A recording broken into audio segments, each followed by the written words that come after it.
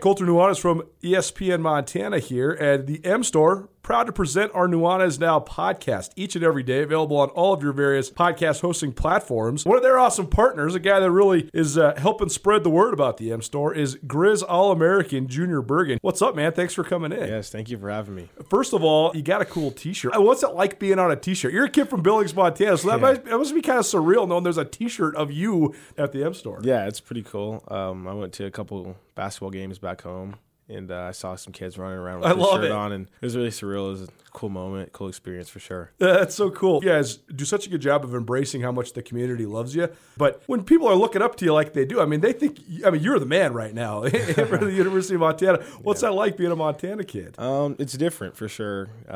Growing up, you kind of look up to guys like who are in the NFL and stuff like that. But, it's just great to have a positive influence on these kids' lives. I just want to make sure I set the example and lead by example and give them someone to look up to. Go check out the M Store. They're located there at the corner of Higgins and Broadway here in the city of Missoula, and you can also visit anytime online, montanamstore.com. They have all the latest and greatest, a whole bunch of original Grizz gear, and of course, they have Junior Bergen t-shirts. Junior Bergen, proud partner with the M Store, as well as us here at ESPN Montana. Thanks for swinging by, man. Yes, sir. Thank you for having me.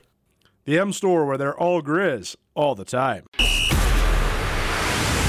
It's time for Montana's only daily sports talk show, Nuanez Now. Watch the show statewide on SWX Montana Television. I like football! Now here's your host, Colter Nuanez.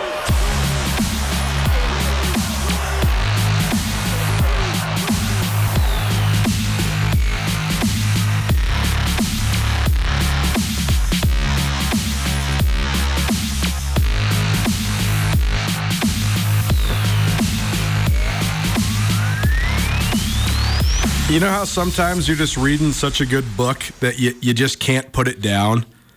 I've decided, rather than give you like a post-op synopsis about this current book I'm reading, which is The Last Folk Hero by Jeff Pearlman. It's a biography that came out last year all about Bo Jackson. If you haven't noticed, I've been really into the sports biographies lately. Welcome in Nuanez Now, ESPN Radio. And I thought about just reading this book, because I'm hooked on it for sure, and then just giving you a synopsis at the end.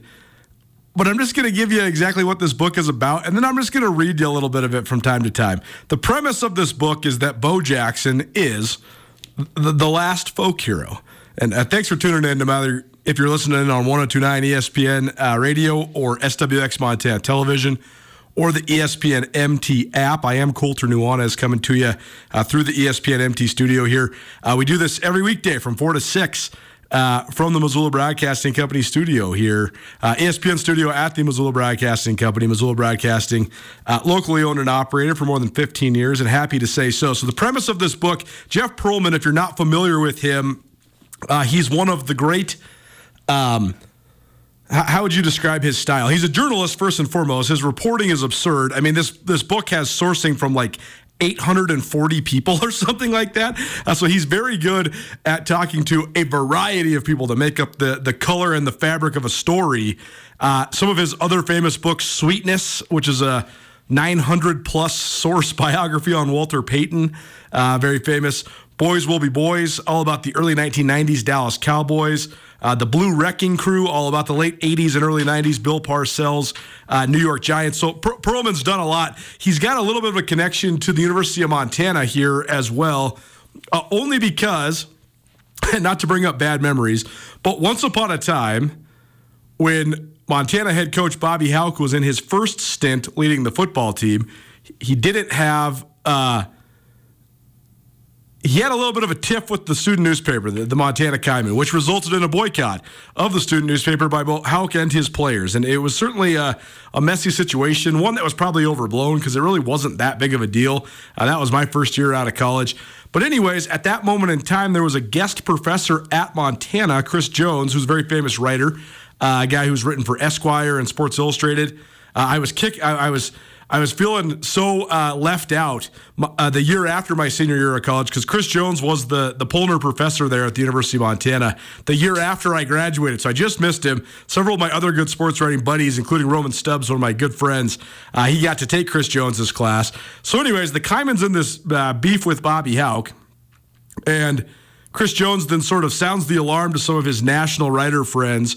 Jeff Pearlman takes the bait, and Jeff Pearlman writes a scathing article on, I believe, ESPN.com about Bobby Houck and how he should just, give up the ghost and just talk to the student paper and what yada, yada, yada. That's a complete side note. Jeff Pearlman, though, is a great journalist and also just a great writer as well. So this book, the premise is that, since the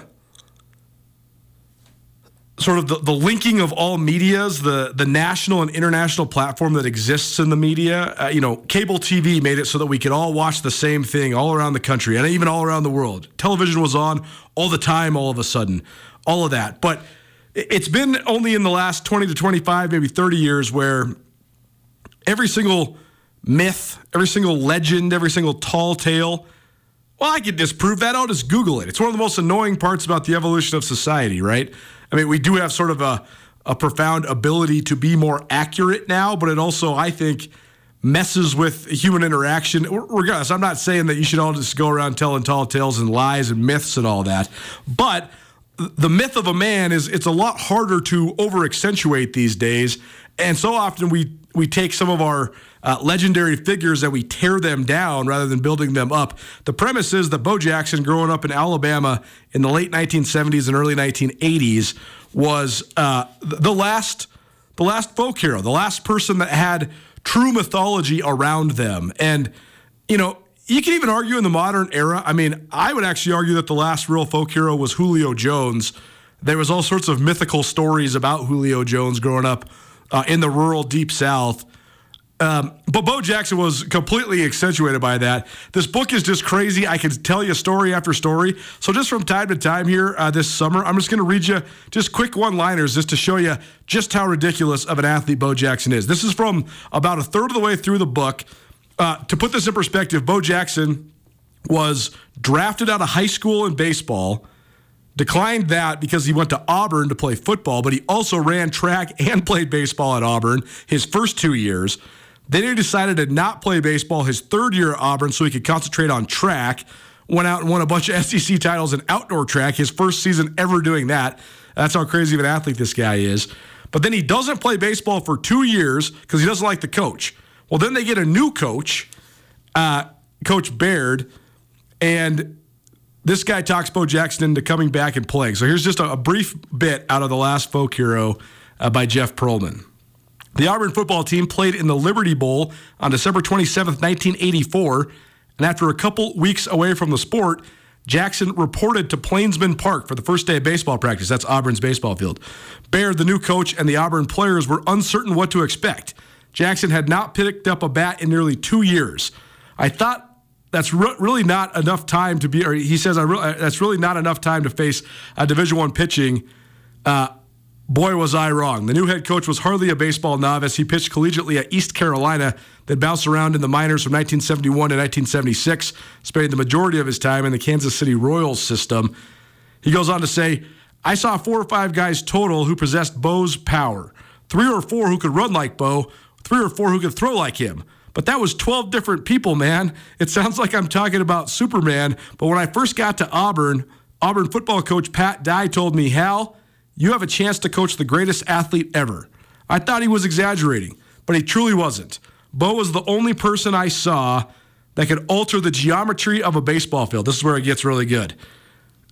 The 90 feet between bases, the 60 feet 6 inches, that's the pitcher's mound, those are all baseball measurements wonderfully implemented to test human abilities. No one's supposed to be able to throw the ball hard or harder from farther than 60 feet 6 inches. But Bo upset those balances. 90 feet wasn't far enough for him. Expected home run distances, they weren't long enough for him. The field is 400 feet long. He could hit it 500 feet.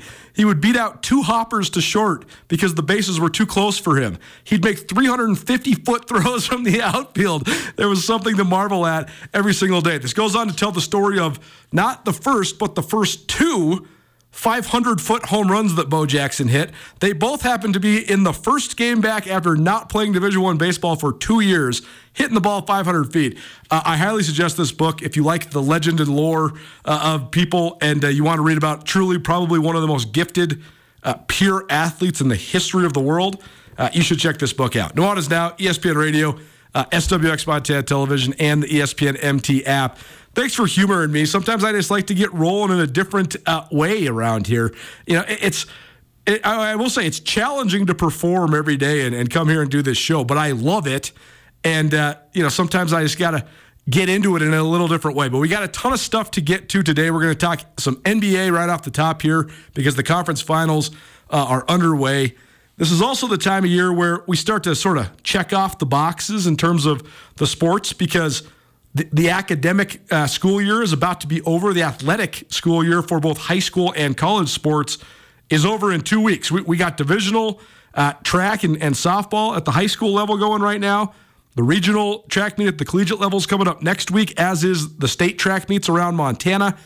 And so we're checking out the boxes. But while we're still in it, we want to give spring sports our just due. Every time I've had a free moment or I've been sort of planning the upcoming quarter, as it were, of this show, I've been trying to make a long list of interviews and keep those suggestions coming in. 406-888-1029. That's 888-1029. Text us. Let us know who you want to interview, to hear from. I have a whole extensive list. We're going to launch our senior spotlight series here probably the next week or so, highlighting the best individual high school boys and girls, senior athletes from all around the state of Montana. But for right now, we want to concentrate on the here and now because this is a fun time of year. So that's what we're going to do here for the rest of this week and early into next week as well. State golf is rolling for both the Class B and Class C level, so we'll give you a short update on that as well. The divisional brackets for softball should be out soon. The tournaments start here this upcoming weekend, and one of them is going to be in Frenchtown. So right now we have the official brackets for the Eastern A and the Eastern BC. Both of those are in Billings. I know that Frenchtown's hosting. I don't know if they've determined the final seed, so I don't know if we have the team slotted, but that one's absolutely happening. The Western A is in Frenchtown, so we'll talk about that a little bit. The roster overturns for both the Bobcat and Grizz men's basketball teams continues. So we'll break down who's on the way out, who's on the way in. We've talked about some of these guys a fair amount. Some of them we haven't really mentioned, so I want to get you all caught up, both Cats and Grizz in basketball. Who's gone, who's new, who's returning. So we'll do that about 4:30. Also, I want to keep talking about the history of the NFL, especially in the 1970s, because we had this great book that taught us all about sports all the way up to 1958. And so we're going to continue to have a similar exercise. Who do you remember? Who do you only sort of remember? Who do you need a refresher on? We'll also have our ESPN Roundtable today, right off the top of the second hour. And we're going to go through, and without being too harsh, more just to highlight where each program is at. We're going to give letter grades to all of the Bobcat and Grizz collegiate teams. So it's, some of these sports are underfunded, and where's the expectation at? We'll get into all of it because there's actually maybe some more success than people realize. A couple different teams that maybe are improving or certainly maybe have a little bit elevated expectations moving forward. So we'll talk about all that. We'll talk about letter grades for all the teams for both Montana and Montana State across the board. And then 5:30, we are also now officially into the conference finals in the Stanley Cup playoffs. So Mike Anderson, our NHL go-to guy, as well as the co-head coach of the Grizz hockey team, he will join us at 5:30. So there you go. That's your show outlook. It is a Wednesday, so that means it's a Wing It Wednesday as well. While we're talking about Stanley Cup playoffs, we'll also give you the opportunity to win a basket of wings from the Desperado Sports Tavern and Grill. Despo, one of our long-term partners, sponsors, Appreciate them for all their involvement. And if you need a place to watch hockey, go check out the Desperado Sports Tavern and Grill right there on Russell Street. Text us who you want to hear from on an interview note, but also text us if you want to be a part of the conversation, 406-888-1029. You can also always stream the show. You can watch it, first of all, SWX, Montana TV, or the ESPN MT app, or you can always stream it audio-wise, 1029ESPN.com. Andrew, I know I've been reading a lot of sports books this year. That's actually sort of a reversion to the past. I spent most of the last couple of years not reading very many sports books. Right now I'm just hooked on biographies for a variety of different reasons. But I've read a couple of different sports books that I know I've passed along to you. Did you finish Where Men Win Glory, the Pat Tillman book? I did, yeah. What did you think of it? It was interesting. I think a lot of similarities to the way you were talking about Jeff Pearlman. Like John Krakauer is a very deep reporter. Sure. To start off with, and that's what sort of impressed me the most about it, because it really is just a masterclass in reporting, aside from for sure the perspective from Pat Tillman's own journals. That's the other part about this is he got Krakauer got access to all of Tillman's journals. If you don't know the Pat Tillman story, Pat Tillman was an All-American football player at Arizona State who then went on to play in the NFL for a handful of years. He was set to get a big contract as one of the better safeties in the league, and then he and his brother decided to enlist together in the United States Army, became Army Rangers, and then died. Pat Tillman died in Afghanistan, and then his death became polarizing because of its controversy and because of the perceived and then proven friendly fire that caused it. So anyways, they had access to all of Pat Tillman's journals, so that was very insightful into the man. I mean, I thought he himself was a captivating figure, even though he was not interviewed for this book whatsoever. Obviously, he's been dead for 15 years or whatever. Yeah, I thought over 20 years now, but I thought the journey in sort of the first half of the book, where we are investigating sort of why this all-American athlete, this rich NFL football player who has, grinded his way into the thing that he has wanted all of his life, would choose to enlist in the Army and go off and serve in the Middle East. I thought that part was very insightful because, again, aside from the journals, he's talking to all the important figures in Pat Tillman's life, his family, his widow, his friends. So there was that, and then also, but Krakauer is also able to craft a very compelling narrative from the public documents that he was able to obtain. The official communications that he was able to obtain to sort of paint a picture of these failed operations in Afghanistan. So it was really a masterclass on, I thought, reporting first, because it's a very difficult subject to put into context, the years of history in the Middle East that led up to, sort of the failed American foreign policy that sent soldiers over there to die. For sure. And I would think, I actually do think that Americans would be they would benefit greatly by I don't know if this class is still available, but if everybody could take at least a version of this class, I would totally suggest it. One of my favorite classes, one of the best classes I ever took at the University of Montana, was a 300-level history class taught by Murdat Kia, all about the history of Islam, basically, the history of the Islamic religion and the way it's influenced the world. And man, what unbelievable history and such an important thing.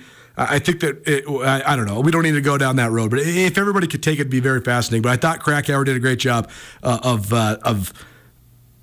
dialoguing that history, like you said.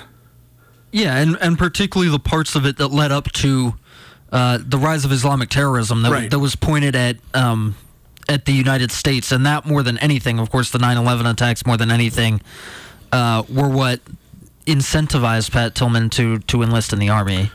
Nuanez now, ESPN Radio. One other crazy thing that I learned today, the what they call the declaration meeting for the NCAA regional track meets happened, I think, on Tuesday. Doug Fraley, the the head coach for the Grizz track team. He mentioned this on the show on Monday. I can't remember if he said it was Monday night or Tuesday night, but he said that the conference call for the declarations was coming up. So what that means is there's automatic qualifying standards for the NCAA East and West regional track meets, but also the 48 top competitors in each event go to regionals. So sometimes in certain events, there's not 48 automatic qualifiers. So then other individuals have to declare, and then they can basically be chosen or not. So regardless, that's why sometimes you see every once in a while Grizz or Bobcats that are headed to the NCAA West regionals without having an automatic qualifying standard, but having one that's pretty close. So there's several Grizz, several Bobcats that are expected to go to the NCAA West regionals. Of course, the 4 Big Sky champions for both for the Grizzlies: Jaden Green in the 110 hurdles, Holly Sudol in the 400-meter hurdles, Evan Todd in the javelin, and Aaron Wild in the high jump. All 4 of them expected to go to regionals. But we'll see if there's other Grizz that qualify. On the Bobcat side, certainly Duncan Hamilton, Ben Perrin, Camilla Noe, all those outstanding distance runners expected to go to regionals, almost certainly going to go to regionals. And probably the steeplechase foursome that went 1, 2, 3, 6 in the men's steeplechase there for the Bobcats, including Rob McManus and Levi Taylor, and maybe even Owen Smith, who got 6th. They might all be headed to regionals too. But we'll let you know when all that happens. But I was looking at some of the qualifying marks. I'm looking at some of just the best marks in the various events. And as Andrew so accurately pointed out, track is so awesome because it just is what it is. But also a lot of times you know exactly where you fit into the hierarchy of track within the conference, within the region, nationally, and on a world scale, because the time is just the time, and that's exactly all it can be. Some of the top marks, though, are really good, but they're not like completely otherworldly compared to like I'd actually say the Big Sky's a high mid-major league in track, just because the distance cores at Montana State, Northern Arizona, Weber State are so good. But some of the marks are great, but not like, oh wow, that's like out of the realm of possibility for anybody from the Big Sky. One mark I saw today, though, just made my head almost explode. Jaden Hibbert, who is a freshman at the University of Arkansas, which, by the way, has one of the premier track and field programs in the country. He's originally from Jamaica. He's already competed on the Jamaican national team. But this young man in the triple jump went 58 feet, 7.5 inches. 58 feet. To put that in perspective, 48 feet is a really good jump. This guy, so then I was like, okay, that has to be a typo. Okay, it's not a typo. Okay, where does that rank all time? I go look up the all-time collegiate record. Oh, it broke the all-time collegiate record by 13 inches. He broke the all-time collegiate record by more than a foot. The record used to be held by Mike Conley Sr. Mike Conley Sr. Is, in fact, the father of Mike Conley Jr., who is the NBA point guard who's played in the league for more than a decade. So that was pretty funny. Then I went to look up to see where that would rank all time in the world. It's up there. It's about a foot and 3 inches short of the world record. But I just couldn't believe that. So there's your crazy stat of the day. Arkansas freshman Jaden Hibbert of Jamaica. He goes 58 feet, 7.5 inches in the triple jump. Just crazy. The state B and C golf tournaments are going on right now. The state B tournament is up in Shelby. This is our Prep Extra, by the way, presented by Farmers State Bank. Farmers State Bank has been enriching the lives of Montanans since 1907. The Class B tournament is up at the Marias Valley Golf Club up there in Shelby, which is a great course. And here's where we're at. I think these are final. I believe this is just a 2-round tournament. On the boys' side in the team race, Anaconda takes first, plus 52 is their cumulative score. Boulder is second, Forest Carlton third, Loyola fourth, and Glasgow is fifth. For the girls' side in Class B, Boulder wins, and that's not a surprise. They have a very good golf program there at Jefferson County High School for girls golf. They've had several different teams that have won state championships. Boulder's first, Shelby second, Malta third, Three Forks fourth. Three Forks usually a perennial contender in Class B as well. Florence Carlton is fifth. For individual results in Class B, I'll just give you the top three placers in each. Christian Habetz of Conrad shoots 88-78 for a gross total of 166. He wins by 4 strokes over Marcus Lee of Boulder. And then Cade Sorley of Huntley Project comes in third. For the girls' individual results, Adalyn Tronrud of Big Timber, Sweetgrass County High School, and Reese Brinney of Florence Carlton. They tie, so I guess I'll have to give you an update. I'll let you know if they go into a playoff or who won. I'll find out for you. But on the official scoreboard, Adalyn Tronrud and Reese Brinney tied, and then Gracie Roller of Columbus is third. So we'll come back to some Class C results maybe a little bit later on. Divisional softball begins this weekend as well. The Eastern A tournament is at Stewart Park in Billings, as is the Eastern BC. The Western A tournament is in Frenchtown, and we'll give you updates on where the other ones are at as well. Divisional track is this weekend. Western AA is in Helena. State AA. The state meet is in Butte next weekend, and I don't know. It's gonna be a fun couple weeks to watch all of it round out. Last thing for you before we get into some college basketball talk. The NBA playoffs rolled on last night. Conference finals began, and what a fun game it was between the Lakers and the Nuggets. Denver was rolling LA. They were up 18 at halftime.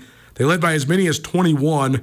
LA came storming all the way back. They eventually cut it to 3 in the waning minutes, but then the Nuggets closed it out. The Nuggets end up winning by 6. Vegas celebrates on both sides because the spread was 6.5. So neither those who bet the Nuggets to cover 6.5 and or those that bet the Lakers to cover 6.5, neither one of those won. So that's hilarious. But I thought a gutty effort by Denver to close it out. I mean, for the Lakers to have a true chance in this Western Conference Finals, I do think they need to steal home court from Denver. I don't think they're going to win a Game 7 in Denver. So therefore, they have to win one of the other games in Denver, assuming that they take care of business in the games at home. It's been the LeBron special for the last couple years, going out and winning Game 1 on the road. They did it in the last series against the Warriors to get to this point. If the Lakers would have won that game last night, I think that would have been a huge blow to Denver. I think that would have been hard for Denver. I mean, I'm not going to say they're going to roll over and die, and I certainly think that would have meant they would roll in Game 2, but I think it would have been a devastating loss for the Nuggets. Instead, it's a heartbreaker for the Lakers. If you just get blown out and you shut it down the stretch, you just say that, and you just, okay, flush that one. Let's roll. Let's move on to the next one. And the Lakers didn't do that. They came all the way back. They rallied. I tweeted this last night, but I think Austin Reeves is making about $1 million per three-pointer at this point. This kid's like from G League to LeBron James's sidekick, and he is absolutely going to get paid by somebody, whether it's the Lakers or on the open market. But the Lakers came storming all the way back.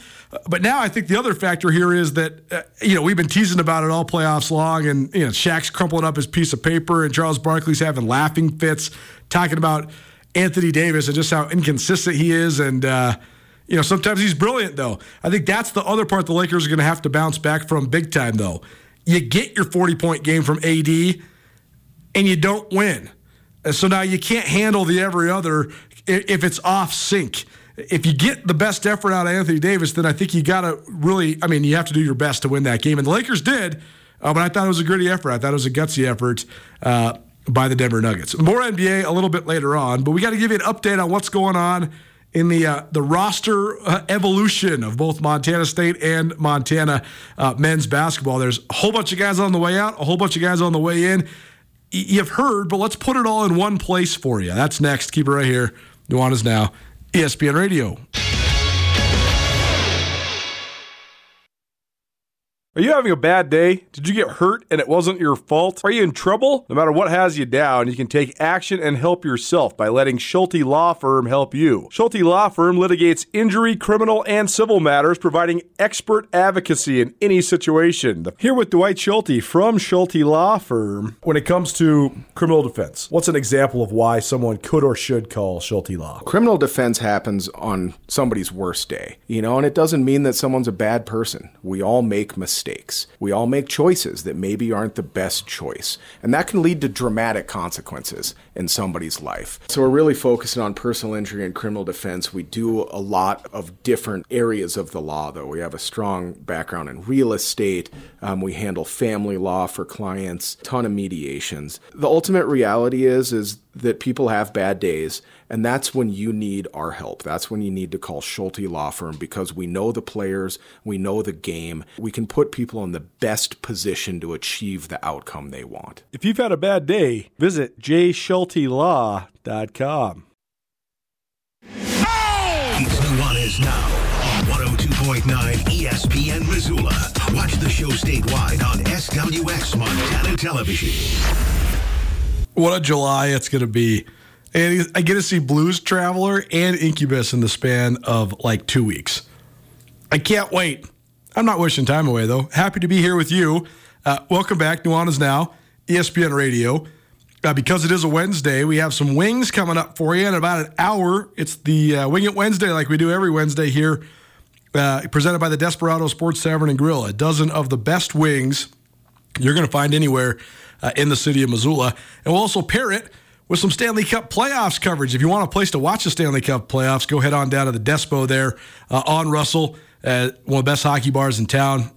The wings keep you coming back for more, but they got great burgers, beers, all that sort of stuff. So go check out the Stanley Cup playoffs at the Desperado Sports Tavern and Grill. Ton of roster overturn when it comes to both Montana and Montana State men's basketball. You just heard part of it in the Sports Center there. So let's go through it quickly. First of all, players from the Grizz that we know that we've talked about here that are gone. Josh Bannon, the All Big Sky forward, who's now going to play professionally in Brisbane, Australia.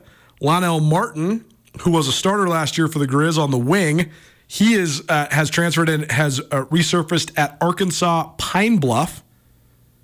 Trey Lawrence, who was a walk-on for the Grizz, he has retired.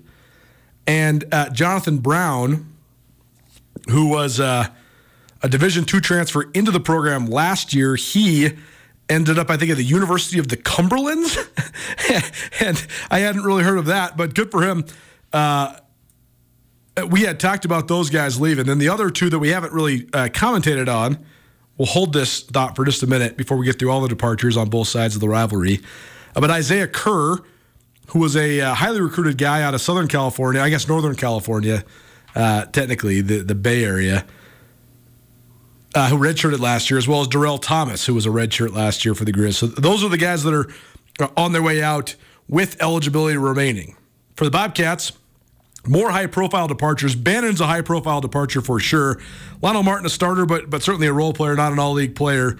For Montana State, you had three All-Big Sky transfers out of the program. Raekwon Battle, who was a first-team All-League player, he ended up at West Virginia. Greg Osobar, who was the Big Sky's top reserve last year, he ended up at Utah State with former Montana State head coach Danny Sprinkle.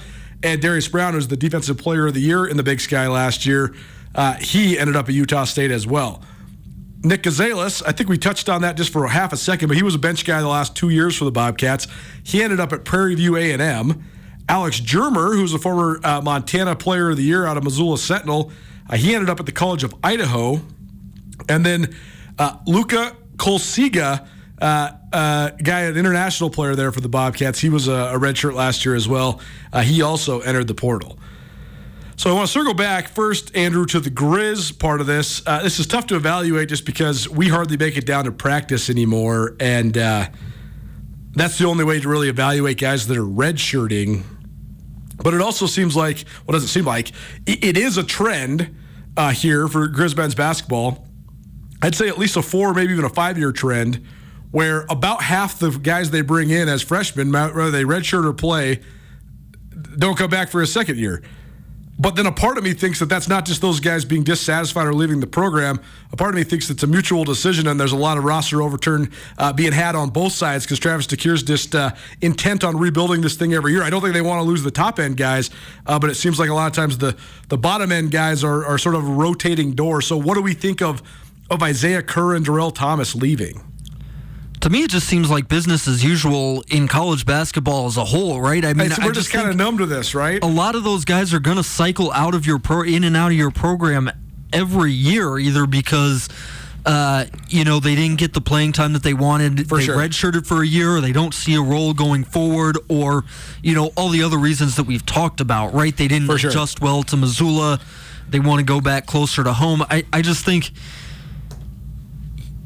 you don't like to see it, but on the other hand, I just think that's something that's going to happen every year, sort of at the bottom of these rosters, as players are going to cycle in and out. For the Grizz, aside from Josh Bannon leaving a year early to go pro, all this other stuff just seems sort of like business as usual. For sure. I think that the argument would be that you want to keep some of the younger guys just so you have somebody that's actually developing, and even if they just go from being the last 3 guys on the roster to then like the 11th through 9th guys on the roster, that's still progress within your program.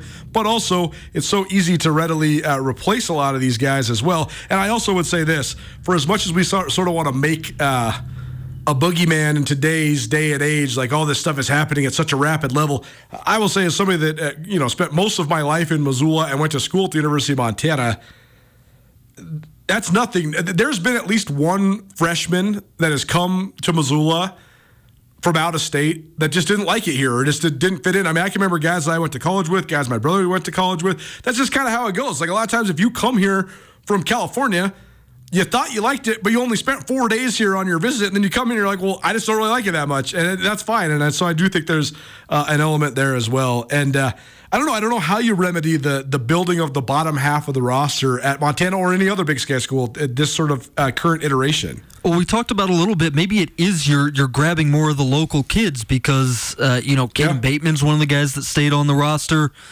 Maybe those guys obviously know the deal with Montana. They know the deal about what it's going to be like to live in Missoula. And there's also, people would say, well, why do a whole bunch of out-of-state football players come here and thrive? Well, they have a lot more Montana guys to show them what's going on, and they also have a much larger community with 100 people to kind of support you.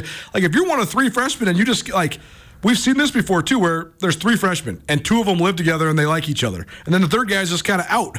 It's just hard to get through it. In football, you're with the group of 20 other guys who are redshirting, That's right, exactly. And you have 100 other teammates to kind of boost you up. All right, so let's look at then who the programs are bringing in. The Grizz are bringing in Tajon Sawyer, who's a 6'8" big man who's transferring from San Francisco City College. Had good numbers in JC. We had him on the show. Seems like a squared away young man. Jordan Williams is another transfer the Grizz are bringing in. He's from Santa Barbara. He's coming off a knee injury that cost him most of last season.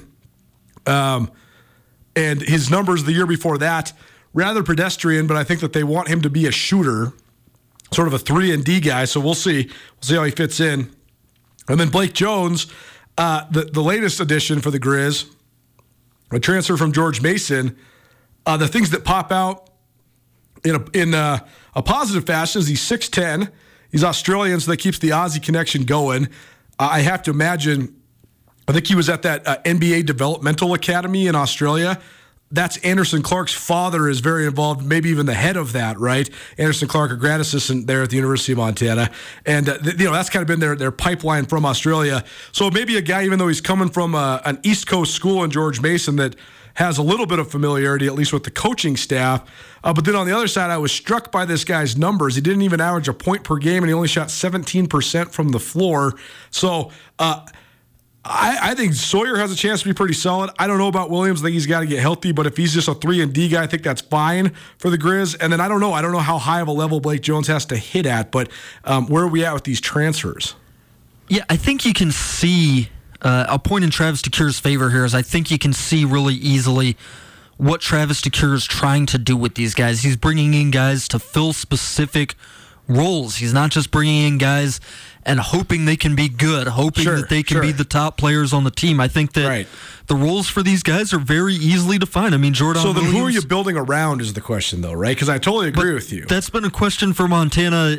I mean, since Zion Pritchard graduated. For several of the last couple years. For sure. Last year it was Josh Bannon and Anan Moody. Yeah. I think Anan Moody's probably the answer this year. For sure. Yep.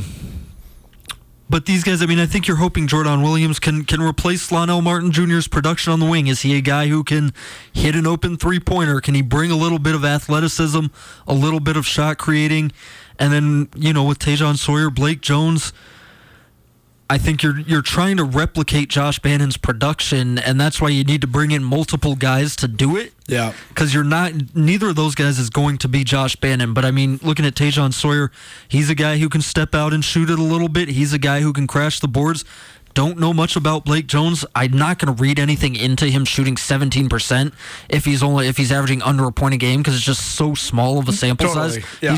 He's a guy who wasn't in George Mason's rotation, but certainly he's got some physical gifts. He's 6'10". Yep. I assume maybe this is just a stereotype on my part, but coming out of that NBA Global Academy in Australia, I assume he's a pretty skilled guy.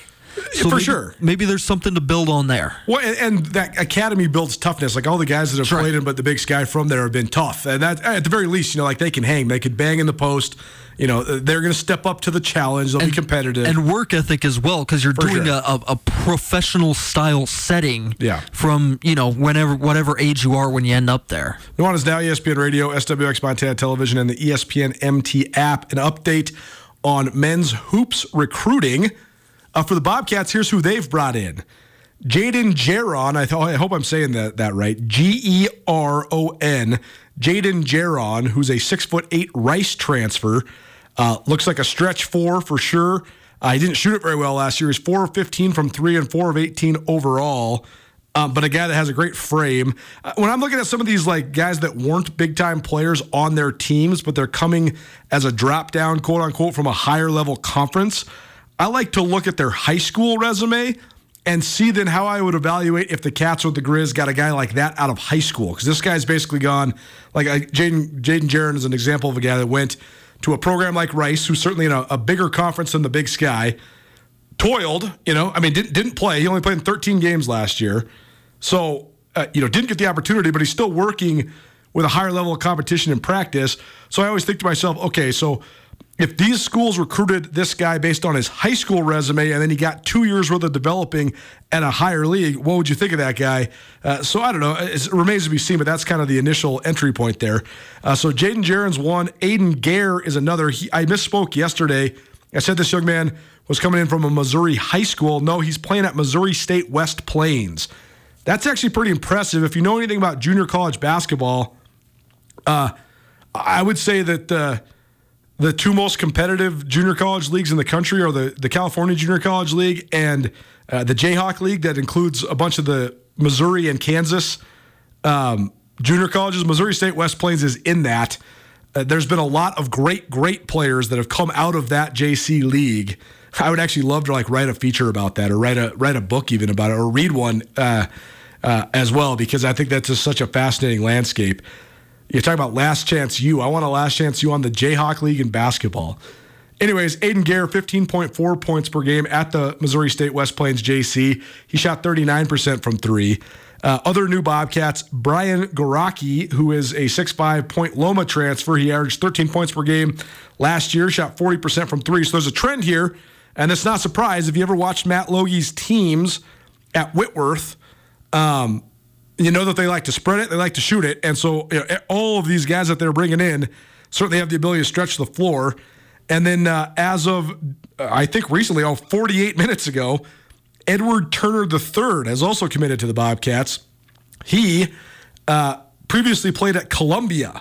That's the extent of all I know. He also, I think, is really into economics because his entire Twitter line between his Bobcat commitment and a picture of him in a Columbia jersey, like 40 tweets later, it's all about economic stuff and cryptocurrency. So maybe this guy has like a future financial advisor. Do we know anything about Edward Turner III? Yeah, interesting guy because I'm just looking up his resume here. He's a Seattle guy. He went to Garfield High School in Seattle.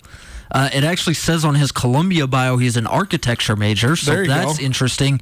He's a guy who played a little bit 2 seasons ago for Columbia. Played in about 10 games, but he started 9 of those. He was averaging about 10 points per game. And then in mid-January, his statistics for that season end, and he drops completely off the map. So he did average double figures, though, in the Ivy League. Because he was about 9 points per game pretty comparable. In 10 games, definitely. It's a pretty comparable league, right? I mean, the Big Sky champion this year, Montana State, got 14 seed, and the Ivy League champ, Princeton, got a 15. Obviously, went better for Princeton than anybody. That's right. But still, I mean, it is a little bit. I mean, if you're scoring 10 points per game in the Ivy League, you can score in the Big Sky. That's right. But then he dropped completely off the map for last season. He wasn't even on Columbia's roster for 2022-23, so I don't know whether it was a big injury or what happened, but I don't know if he played at all last year. Curious. But a guy who's shown some things, and he's from the Seattle area, great basketball area. To give you a final bow on the evaluation of all this, it's all to be determined for sure. But in terms of the Grizz guys, I do think Tajon Sawyer, what I saw on his film looks good. He's a very big and athletic guy. He can shoot it with a little bit of touch as well. Completely TBD on Blake Jones, the George Mason transfer. But if you're going to take a chance on a guy, why not take a chance on a guy who's 6'10"? And for the Bobcats, I mean, all these guys are shooters, so they're going to have to figure out how to shoot it. I will say Brian Garacki, the Point Loma transfer, it's easy to scoff at and say, well, why would you ever want to bring a D2 guy in? I thought Brock McKenzie, who's formerly of Point Loma, who played at Idaho State last year, was one of like the 8 or 9 best players in the entire conference. Little bit of an adjustment period, but after that. For sure, but once he figured it out, he started going nuts. I mean, he almost beat Weber State by himself. If it wasn't for Dylan Jones winning that game by himself in Pocatello, Brock McKenzie almost did it. And I mean, on Moody's signature game that had us gushing for half an hour on the radio, Brock McKenzie almost outdueled him in that. McKenzie had like 30 points in that game. So the point is, Point Loma guys have had an impact. But more than anything, I don't know if Garacki's going to be like a home run Brock McKenzie type guy, an all-league player right out the gates. But I do think he'll be familiar with Logie's system. And so, if he's a guy that just accepts whatever role is there for him, that could be valuable to Logie kind of implementing what he wants to do there at Montana State. Yeah, I think he'll be able to do exactly what Matt Logie wants him to do, exactly what role Matt Logie has envisioned for him, or else he wouldn't be coming to Montana State. Logie wouldn't have recruited him. For sure. And then the last one we got to mention, because it's not it's not a new face, but it is a new recruit because you thought you were losing this guy. It's Robert Ford III. And I actually think that could be an underrated return for Montana State because Robert Ford III deserves a lot of credit. He was an all-Big Sky point guard at Idaho State. It was on a not very good team, but he was still an all-Big Sky guy. And then he transferred to Montana State, and he sat behind Darius Brown, but he did play about 20 minutes a game, and he was certainly a spark plug off the bench for the Cats. But if he can pick up the system, he can do a few things at a Big Sky elite level. I mean, he can speed up the game. He's certainly really athletic. He's a great on-ball defender. So if he can pick up the system, I think that could be a good return for Montana State. Yeah, and again, I think it's a guy who, wouldn't be coming back there if he wasn't aware of what his role in the system is going to be under Matt Logie and wasn't excited about it, and sort of vice versa. Matt Logie certainly has envisioned what Robert Ford can be for that team. That's why he recruited him back to Montana State.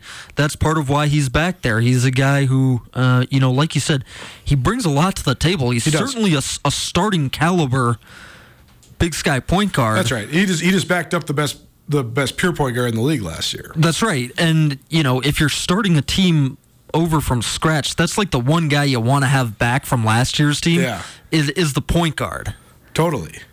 Who would you rather? This is such an inflammatory question. We got to go, but I got to ask you real quick. Who would you rather have, Robert Ford or Brandon Whitney? Depends where you're at. It definitely depends on where your system is. For sure. Depends what you need. like I've been saying, I think the Grizz were. Last year, the Grizz were at their best when they played Brandon Whitney off the ball. That's why I think the Grizz need to find another player to play on the ball, because Whitney is a point guard size, and he can play point, but he's better playing off the ball because then he can be an ISO scorer in the half court, which is what the Grizz so desperately need. But that's actually going to be an interesting one. We'll come back to that one in a few months. Remind me. It is Nuanez Now, ESPN Radio. Let's learn about some 1970s football players. That's next. Don't change the dial, 102.9 ESPN Missoula.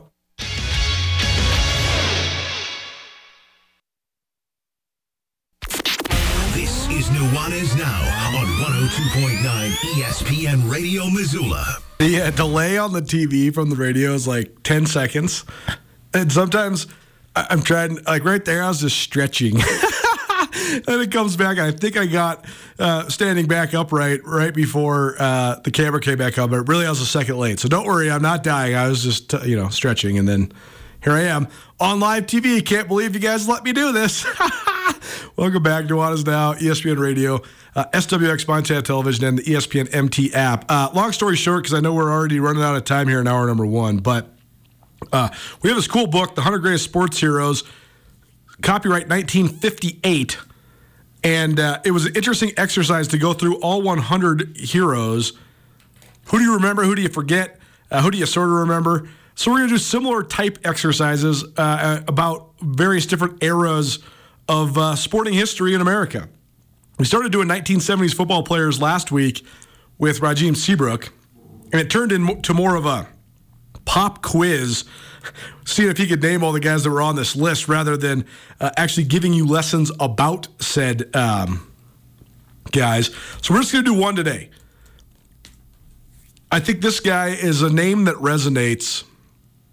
He's certainly not one. He's in the category of legend where if you say his name, people say, "Oh yeah, I know who Bob Lilly is. I know Bob Lilly was an all-time great Cowboy," but they don't really know why, right? So the why of why he became a legend sort of has faded a little bit, but the who he is certainly remains. Andrew, if I was to ask you about Bob Lilly, do you know anything about Bob Lilly? I mean, is that accurate? You would probably say, yes, I know who that is. And I'd say, who do you play for? You'd probably say Cowboys. And then after that, would you give me any other details? Yeah, name, team, position, that's all I got. That's all you got, right? So Bob Lilly played for the Dallas Cowboys 1961 to 1974. He was their first, basically, all-time great player. He led the Cowboys to a win in Super Bowl VI, which was the Cowboys' first Super Bowl win. He was a 7-time first-team All-Pro, a 2-time second-team All-Pro, so 9 times All-Pro. That in itself is unbelievable. 11-time Pro Bowler. He was on both the 1960s and 1970s All-Decade team. He was also on the NFL's 75th anniversary team, the NFL's 100th anniversary team. He was the first player ever inducted into the Cowboys Ring of Honor. I think he's probably one of those guys as a defensive tackle that it's hard to measure because he played during an era before sacks were an official statistic. But I guess the thing that you could say that most thoroughly defines Bob Lilly is that the day he retired from the NFL, he was considered unquestionably the greatest defensive lineman to ever play the game. Now, there's certainly probably been at least 25, if not more, guys that have come along that are in that same breath that are among the all-time great defensive linemen since Bob Lilly retired in 1974. But at the moment that he retired, it was Bob Lilly and then it was everybody else. So, I mean, he's nicknamed Mr. Cowboy. Sports Illustrated named him one of the 10 most revolutionary defensive players of all time. He's listed on list after list after list after list as one of the great defensive players in the history of the NFL. So there you go. Bob Lilly remembered. By the way, on this list that I'm using for reference for 1970s great football players, Bob Lilly was only ranked 16th. That's because he played from 1961 to 1974. So he only played a couple years in the 70s, and they were not his best years. His best years certainly were 1964 to 1970. He was a first-team All-Pro each and every one of those seasons. We'll keep giving you some historical lessons about NFL football players throughout the rest of the summer. Hour 1 in the books. Hour 2 coming at you. A report card. We'll do grades for all of the sports at both Montana and Montana State. We won't be too harsh, I promise. And plus, there's a lot of high grades on this report card. That's our ESPN Roundtable subject. Don't change it dial. Keep it right here. It's ESPN Radio. Get commencement ready at the Montana State Bookstore, your best place for blue and gold on game day or any other day. Their grad fair sale is going on right now if you visit msubookstore.org. Free regalia when you purchase a diploma frame at the MSU Bookstore. You can obviously visit the MSU Bookstore on the Montana State campus. The Montana State Bookstore, your best place for blue and gold on game day or any other day. Visit on campus or at msubookstore.org.